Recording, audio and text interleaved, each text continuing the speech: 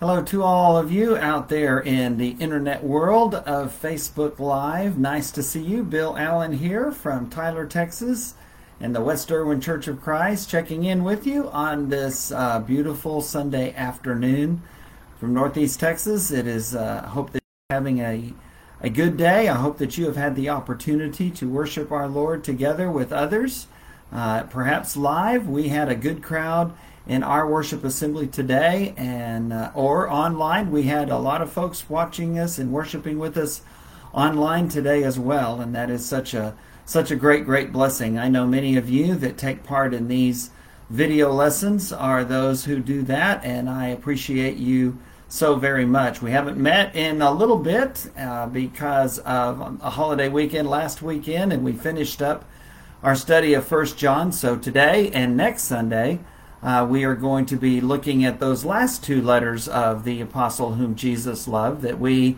very creatively call 2 John and 3 John. So it sounds like Bill was doing the titling of those letters, but that's okay. That sure helps us out to be able to know exactly where they're all found. And so welcome to all of you. Welcome to my dear friends Cindy and Eric Mosley. It's wonderful to have you with us and to be a part of your lives through these studies. I'm glad that we're able to do this week and next week, and then we won't have a lesson at the end of the month on the 26th, at least as far as I'm expecting we won't, and then we'll see what October looks like. Pray for us and for all churches and for all church leaders, because we are all considering what to do and what to schedule and how active to be. We know this coronavirus is still deadly and is still very present. And so our leaders, as well as leaders from other churches, try to consider what's the right thing to do. And we're deliberating and praying and talking about that right now. Our church hopes to open up some activities on Sunday evening starting in October. And so those are some of the things that are on the horizon on my end. So again, welcome to Cindy and Eric. Welcome to my brother Mike Downing, now a resident of the great state of Florida. And look forward to chit-chatting with you, my friend, via email and or Facebook or whatever, however we can do that. But we'll miss getting to see you from Sunday to Sunday very, very much. We have been, as I said, in the book of 1 John, much longer than 2nd and 3rd John. So, and since we haven't met in a little bit, I thought that I would reintroduce us to the letters and epistles of John and share a little bit about that. 1 John, as you know, is longer, more in depth. It is less personal, but still very personal. John describes himself in the Gospel of John as the disciple whom Jesus loved. And we remember that Jesus had those 12 apostles, and then in the 12 he had an inner circle of 3, Peter, James, and John. John, one of those, and his brother James. His brother James seems to have been perhaps older than John. John may even have been the youngest of the 12 apostles. That's a bit of conjecture. But remember that he's alive 60 years after Jesus had lived and died and was resurrected, very likely because it's probable that these epistles and the Revelation come to us probably sometime around AD 90 or in the 90s of the current era, CE. So John was perhaps a young man during the time of Jesus' earthly ministry, and then an older man in exile when he writes the Revelation. It very likely he could have been in exile when he wrote 1st, 2nd, and 3rd John, but we don't know. That's all conjecture and speculation. So we're not sure about all of that. We do know that the book of 1 John is longer. The 2nd and 3rd John, just one chapter epistles, the shortest books in the New Testament. And so we realize that these are a different kind of study that we'll look at today. I do want us to be reminded of that book of 1 John, though, and what it was for. Because remember, John was on the island of Patmos at the latter part of his life, But earlier he had been in Ephesus, and historical tradition tells us that he spent his later years in Ephesus, and from Ephesus he became quite a minister and pastor and shepherd of all those churches in what we would call the western part of modern-day Turkey, or the province, the Roman province of Asia.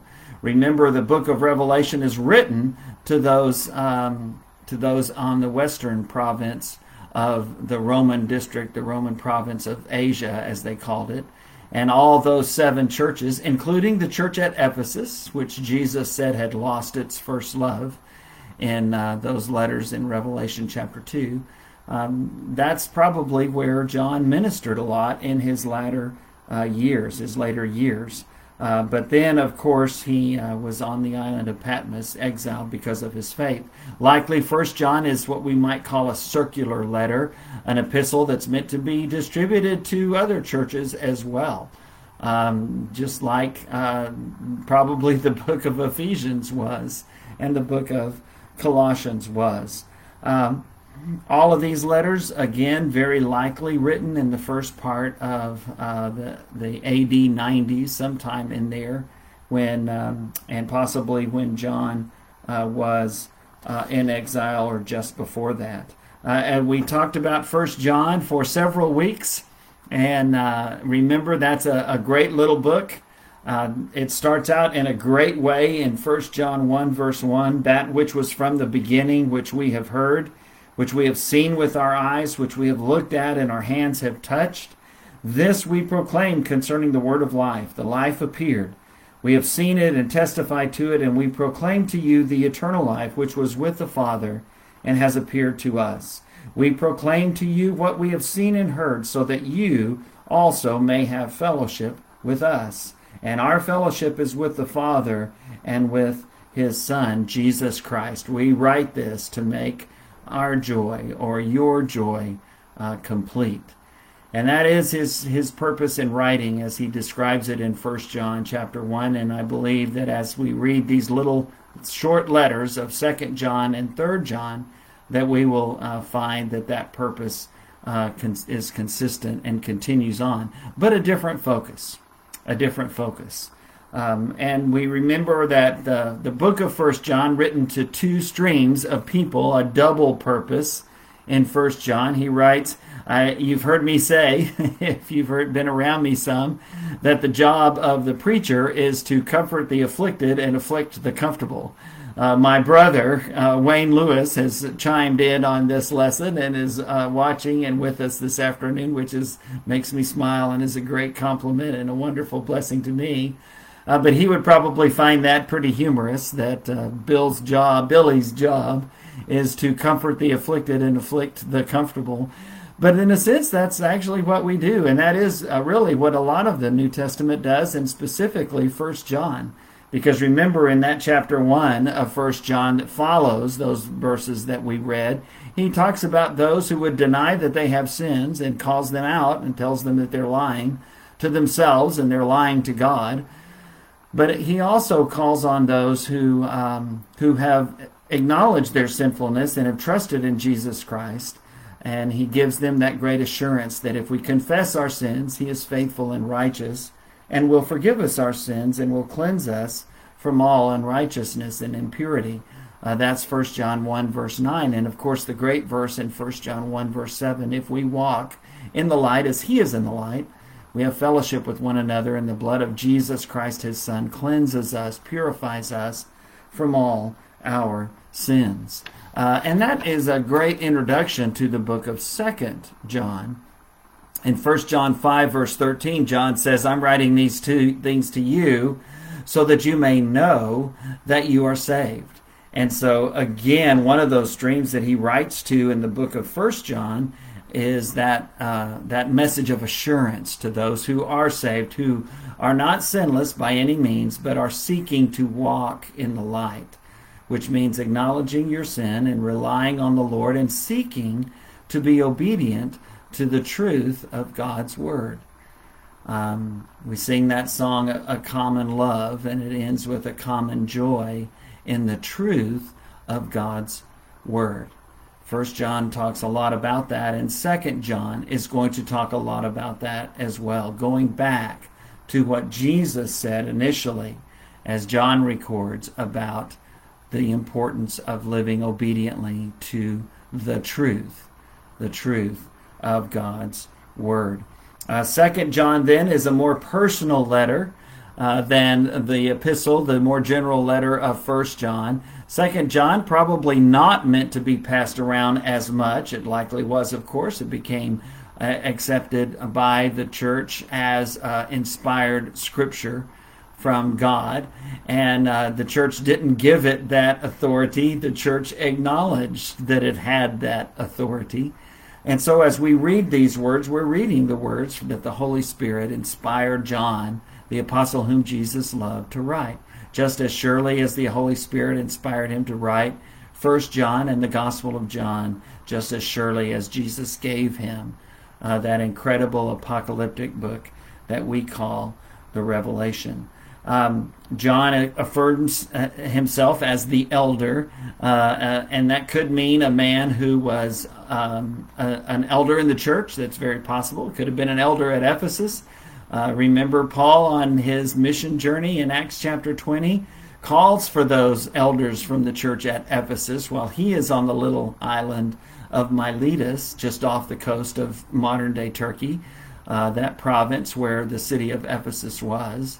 He calls on them to come to him, and they do, and they have that very emotional interchange that Luke records in Acts chapter 20 when Paul says, calls on them to shepherd the church of God, which Jesus purchased with his own blood. An incredible statement in Acts 20, verse 28. That whole passage there, very heart-wrenching, as Paul says goodbye to these men who meant so much to him and whom he thought that he may never see again.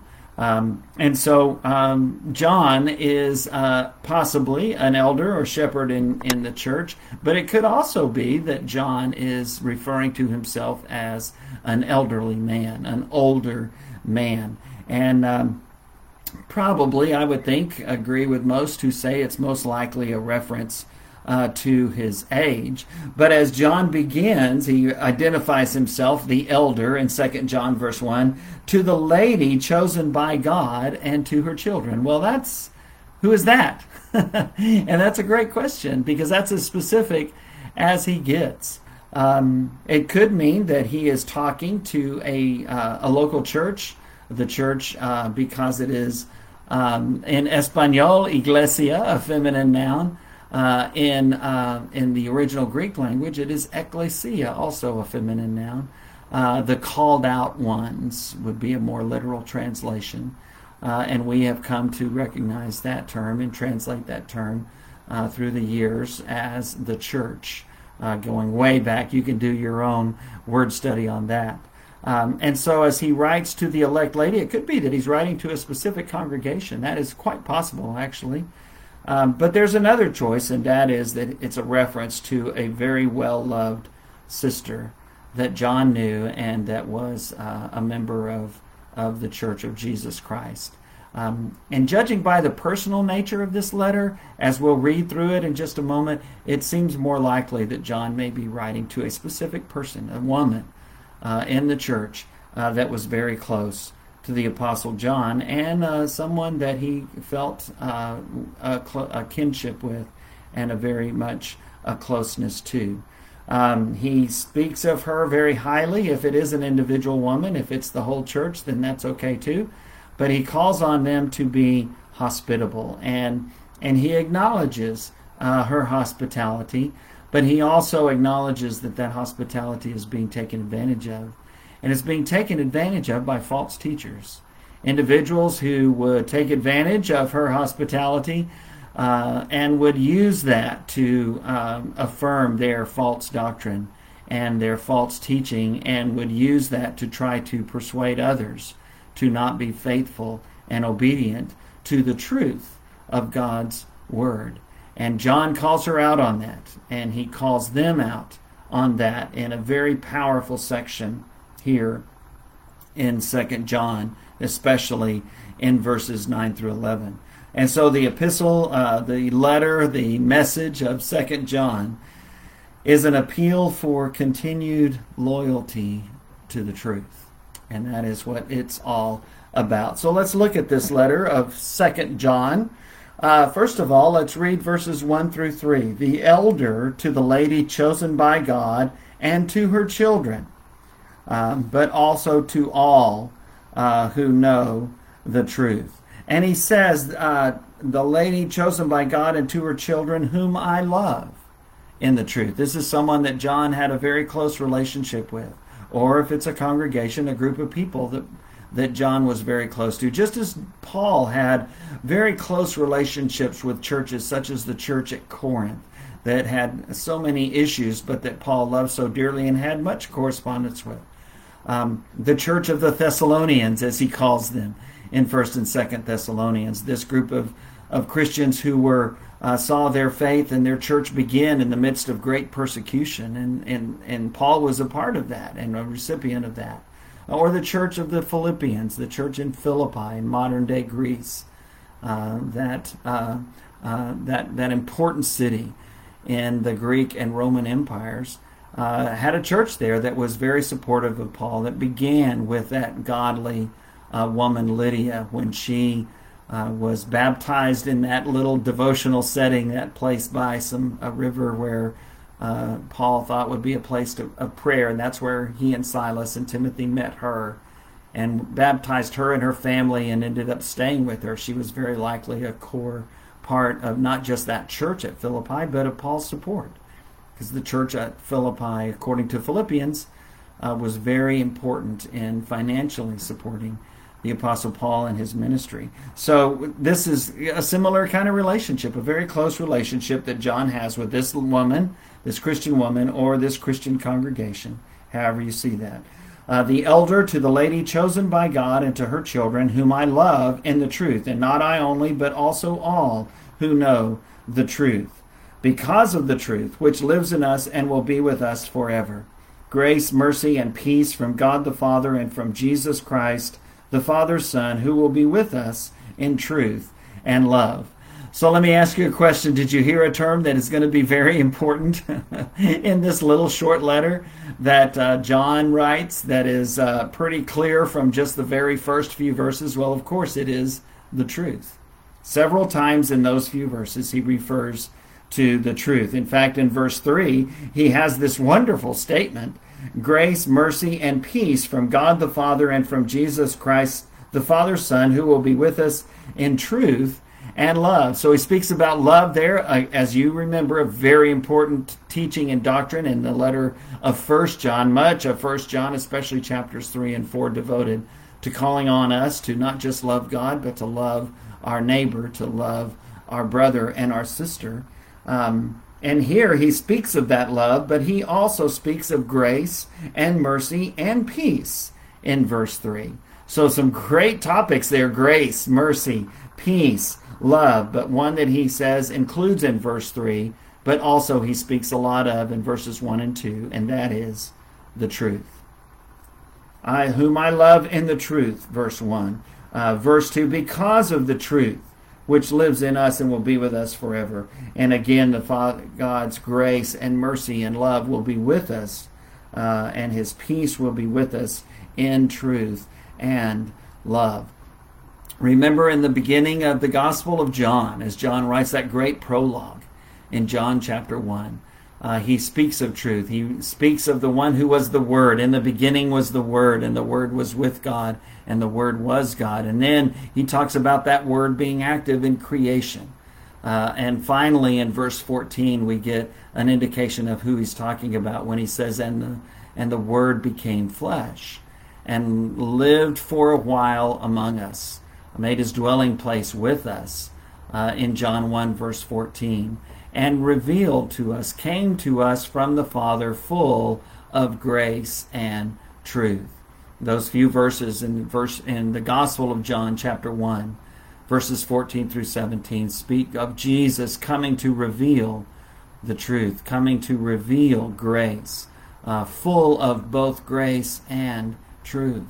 You've heard me say a lot about that, and I think I hear that call more and more in the midst of a very polarized, a very divisive time in our society, in our country, but also even in the church, that unfortunately seems to have heard just one of those two calls. Call to be devoted to grace and truth is what Jesus came to give and to demonstrate and to live. But unfortunately, we tend to gravitate towards one or the other of those and leave the other one out. And that's not being faithful, and that's not right. And John forbids that as he shares the gospel of Jesus in the Gospel of John. Jesus came full of grace and truth, revealing grace and truth. And this little letter will point that out as well. In the verses that follow, in verses 4 through 6, he says, "It has given me great joy to find some of your children walking in the truth." In 3 John, he's going to put that even in a beautifully affectionate and emotional way when he says, "I have no greater joy than to hear that my children walk in the truth, live according to the truth." And as a dad, as a papa, a grandfather, I can tell you that is absolutely correct. Anyone who is a parent, anyone who is a grandparent, anyone who has a niece or nephew or any young person that they are so committed to trying to help come to be in a close relationship with Jesus, we have no greater joy than to know that our children, our grandchildren, those that we love so dearly and care for in such an incredibly emotional and heartfelt way, we have no greater joy than that they walk in the truth. He commends her, saying that I am hearing that about you, and I'm joyful, overjoyed that your children are walking in the truth as the Father commanded us. And now, verse 5, "Dear lady, I'm not writing you a new command, but one we have had from the beginning. I ask that we love one another." And this is love, verse 6 says, that we walk or live in obedience to his commands. As you have heard from the beginning, his command is that you walk in love. Well, there's a lot to unpack there, so let's get to it. First of all, he says in that passage that I'm not writing to you a new command. This is a command that we've had from the beginning, and it reminds us of those great words from the Gospel of John in John 13, as Jesus has washed the apostles' feet, and now he's applying that lesson, and he's sharing with them in chapter 13 of John and in the chapters that follow before his arrest in the Garden of Gethsemane. He's talking to them about how they are to live, and he calls on them to love one another. And he says in that great verse, in that great passage in John 13, verses 34 and 35, that he says, everyone will know that you are my disciples if you love one another. And he says, I'm giving you a new command. We've always had the command to love one another. In fact, that great second commandment, as Jesus calls it, the second great commandment, that says we're to love our neighbor as ourselves, is taken from the Old Testament law from the days of Moses in Leviticus 19, verse 18. That one's been around. But what Jesus says about it in John 13 is different. He says, as I have loved you, that's how you are to love one another. He had just lived that out in front of them by washing their feet. And then in the verses that follow, that precede John 13, verses 34 and 35, he tells them this, starting at about verse 17 or so, when he says, you see what I've done for you, now I want you to do that for each other. Just as I've washed your feet, I want you to wash each other's feet, not mine, each other's. And in the same way, he calls on us to love each other the way he has loved us.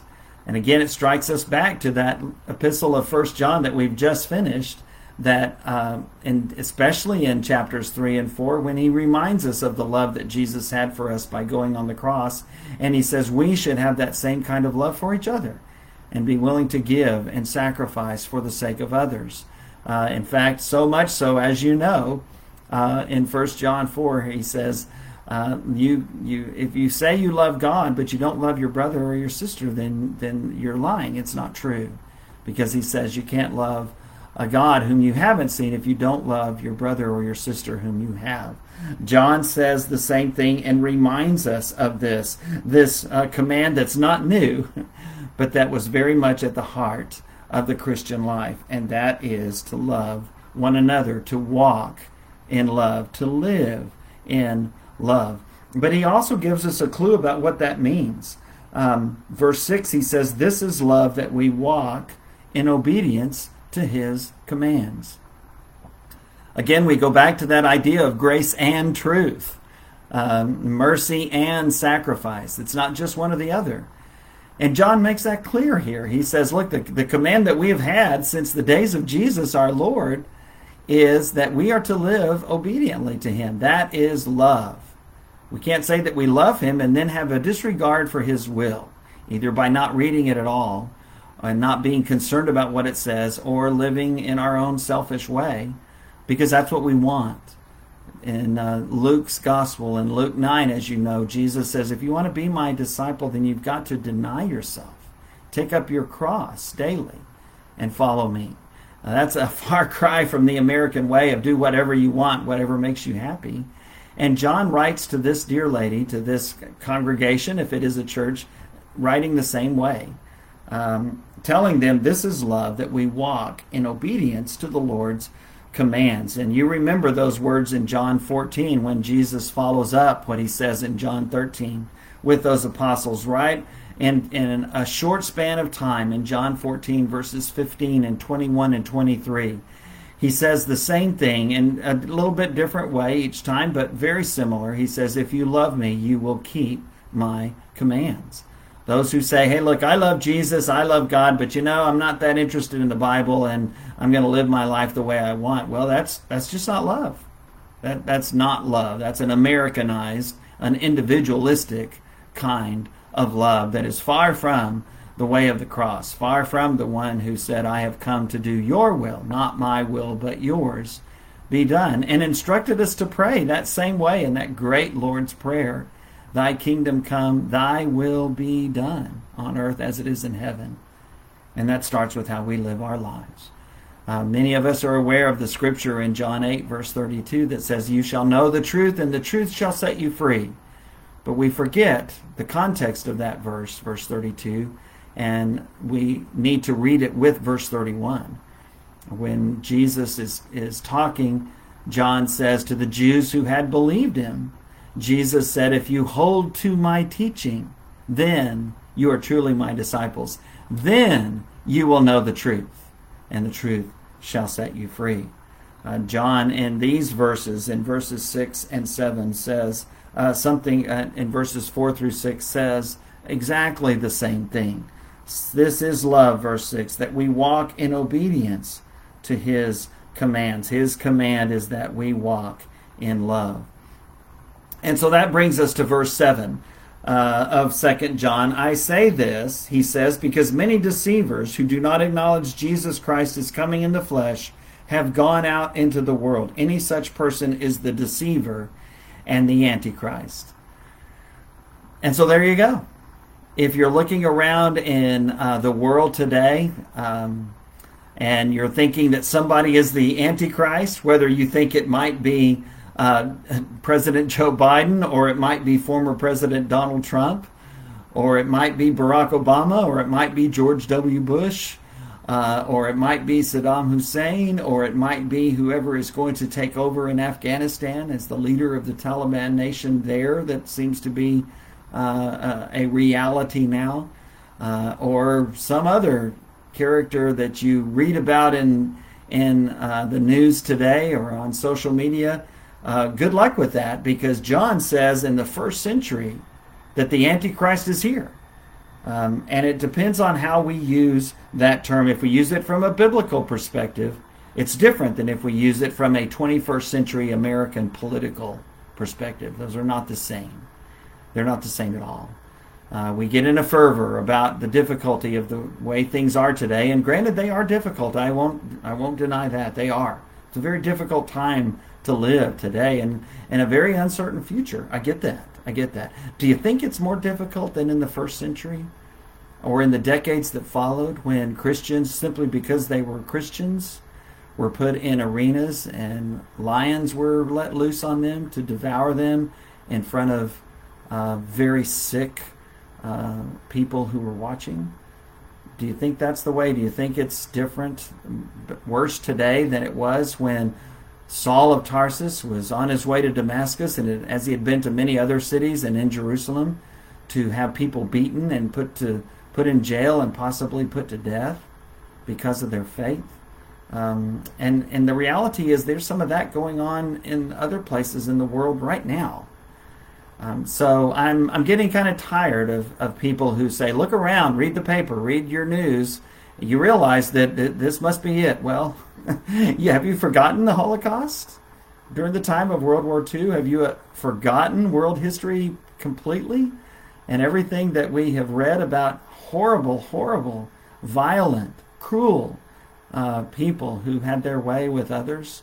I get that it's difficult now, and I get that there are evil people in the world now, but remember this verse, 2 John verse 7. I say this because many deceivers who do not acknowledge Jesus Christ as coming in the flesh have gone out into the world. Any such person is the deceiver and the Antichrist. When we spoke of this in 1 John chapter 2, it was the same thing. Those who deny Jesus, those who will not name the name of Jesus, they are against Christ. That's a literal translation of the term Antichrist. And just as John does here in 2 John, in 1 John chapter 2, verses 18 and 22, and in chapter 4, verse 3, he acknowledges that there are antichrists that are challenging the people of God even during his own time. And there have been in every generation, just as there are now. Perhaps Jesus will be sent before the end of this lesson, which seems to be running a little long. Perhaps he'll wait another 2,000 years. One is just as possible as the other. The message of Scripture is, be faithful, watch. Read Matthew 24 and Mark 13 and Luke 21, and notice those parables that Jesus tells about a homeowner who didn't know when the thief was coming, and so he was just going to be ready all the time. And the workers who were being the master who was being unfaithful and was being cruel to his workers. And his master came at a time when he wasn't expecting him. The message is, look, be faithful all the time. And it won't matter when. That's the wrong question. The right question is, how do you want me to live, Lord? Because of the faith that I have. That's the right question. And so let's go on. Verses 8 through 11, he speaks to that in particular. Watch out that you don't lose what we or what you have worked for, but that you may be rewarded fully. Verses 9 through 11 now, anyone who runs ahead and does not continue in the teaching of Christ does not have God. Whoever continues in the teaching has both the Father and the Son. If anyone comes to you and does not bring this teaching, do not take them into your house or welcome them. Anyone who welcomes them shares in their wicked work. Just exactly how important is it to be faithful to the truth of God's Word? Well, so much so that Jesus warned this woman or this church that if you have people who come and are preaching false doctrine and are arrogant about that, and you provide any kind of assurance to them, then you are condoning their work. And that's what makes this hard. We're called upon to be hospitable, to love even our enemies, Jesus said. And we can do that without condoning their message that is far away from the truth of God's Word. The message of Jesus Christ is found in the Gospels and in the letters and in the book of Revelation, in the book of Acts that we read in our New Testaments. Not everybody goes by that. Not everybody even cares what's in there. If their message is simply, well, love Jesus and that's enough. Be loving towards others, that's enough. And granted, the greatest commandment and the second are those, to love the Lord your God and to love neighbor as self. But again, what exactly does that mean? Clearly, John affirms here in this little short letter of 2 John that loving God and loving your neighbor means being obedient to the truth of God's Word. So much so that if our actions condone those who are teaching false doctrine, those who are not faithful to what the Word of God says, then we need to examine our lives and examine what we're doing. It's a very hard teaching, and it's one that he'll reaffirm in the little letter of 3 John and actually name some names of those who are being faithful and those who are not. Remember Paul in Ephesians 4 saying we're to be about preaching the truth in love. And if we are committed to that truth, then we're not going to be carried about by every wind of doctrine, as he says, but rather we will grow and mature in the truth of God's Word. The end of 2 Peter 3 that calls on us in the face of false teachers to grow in the grace and knowledge of our Lord and Savior Jesus Christ. Again, it's grace and truth, the truth of God's Word. At the end of this letter, he says, I have much to write to you, but I do not want to use paper and ink. Instead, I hope to visit you and talk with you face to face so that our joy may be complete. The children of your sister who is chosen by God send their greetings. So again, it could be a person as he's speaking individually. It could also be a congregation as he's communicating from one congregation to another, or from one Christian woman to another. Either way, the message is the same: to live obediently to the truth of God's Word. Next Sunday, we'll look at the little letter of 3 John, these two very short, very powerful letters. But before we go, I want us to end with the reading of these 13 verses from the book of 2 John. The elder to the lady chosen by God and to her children, whom I love in the truth, and not I only, but also all who know the truth, because of the truth which lives in us and will be with us forever. Grace, mercy, and peace from God the Father and from Jesus Christ, the Father's Son, will be with us in truth and love. It has given me great joy to find some of your children walking in the truth, just as the Father commanded us. And now, dear lady, I am not writing you a new command, but one we have had from the beginning. I ask that we love one another. And this is love, that we walk in obedience to his commands. As you have heard from the beginning, his command is that you walk in love. I say this because many deceivers who do not acknowledge Jesus Christ as coming in the flesh have gone out into the world. Any such person is the deceiver and the Antichrist. Watch out that you do not lose what we have worked for, but that you may be rewarded fully.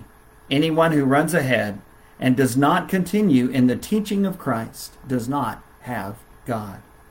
Whoever continues in the teaching has both the Father and the Son. If anyone comes to you and does not bring this teaching, do not take them into your house or welcome them. Anyone who welcomes them shares in their wicked work. I have much to write to you, but I do not want to use paper and ink. Instead, I hope to visit you and talk with you face to face so that our joy may be complete. The children of your sister who is chosen by God send their greetings.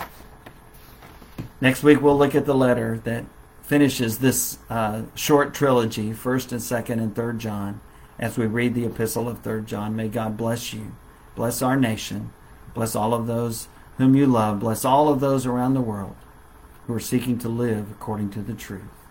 Amen.